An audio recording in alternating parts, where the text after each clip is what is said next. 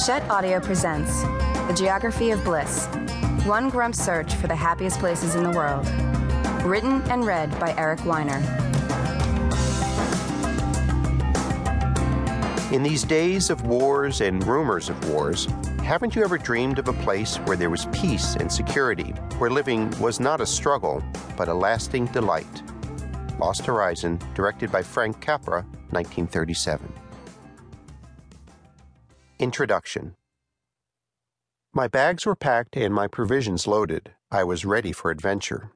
And so, on a late summer afternoon, I dragged my reluctant friend Drew off to explore new worlds and, I hoped, to find some happiness along the way. I've always believed that happiness is just around the corner. The trick is finding the right corner.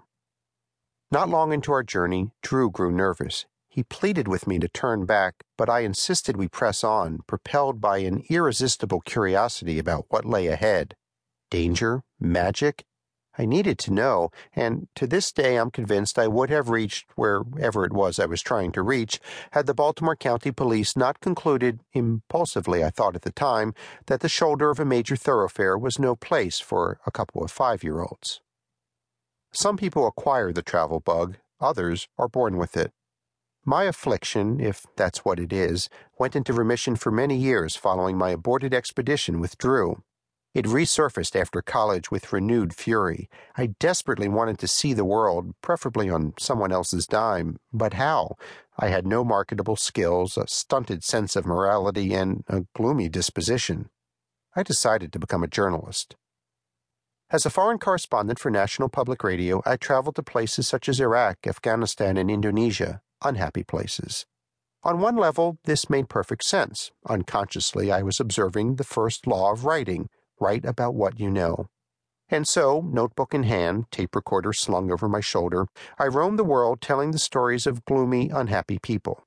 The truth is that unhappy people living in profoundly unhappy places make for good stories. They tug at heartstrings and inspire pathos. They can also be a real bummer.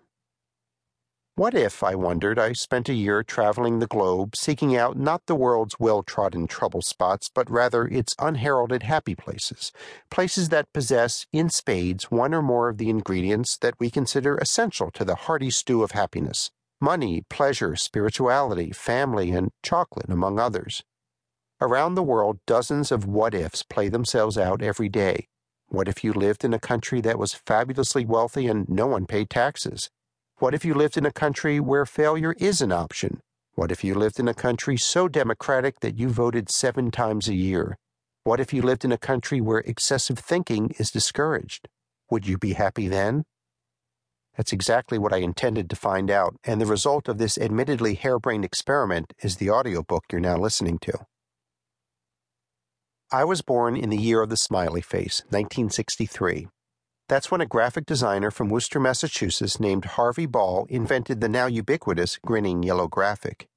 Originally, Ball's creation was designed to cheer up people who worked at, of all places, an insurance company, but it has since become synonymous with the frothy, quintessentially American brand of happiness. Ball's cheery icon never worked its magic on me. I am not a happy person, never have been. As a child, my favorite Winnie the Pooh character was Eeyore. For most of human history, I would have been considered normal. Happiness in this life, on this earth, was a prize reserved for the gods and the fortunate few. Today, though, not only is happiness considered possible for anyone to attain, it is expected.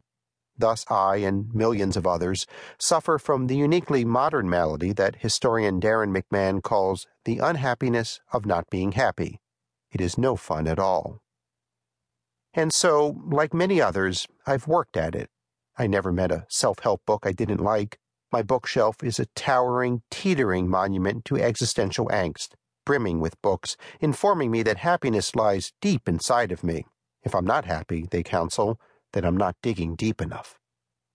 This axiom of the self-help industrial complex is so deeply ingrained as to be self-evident. There's only one problem. It's not true. Happiness is not inside of us, but out there, or, to be more precise, the line between out there and in here is not as sharply defined as we think.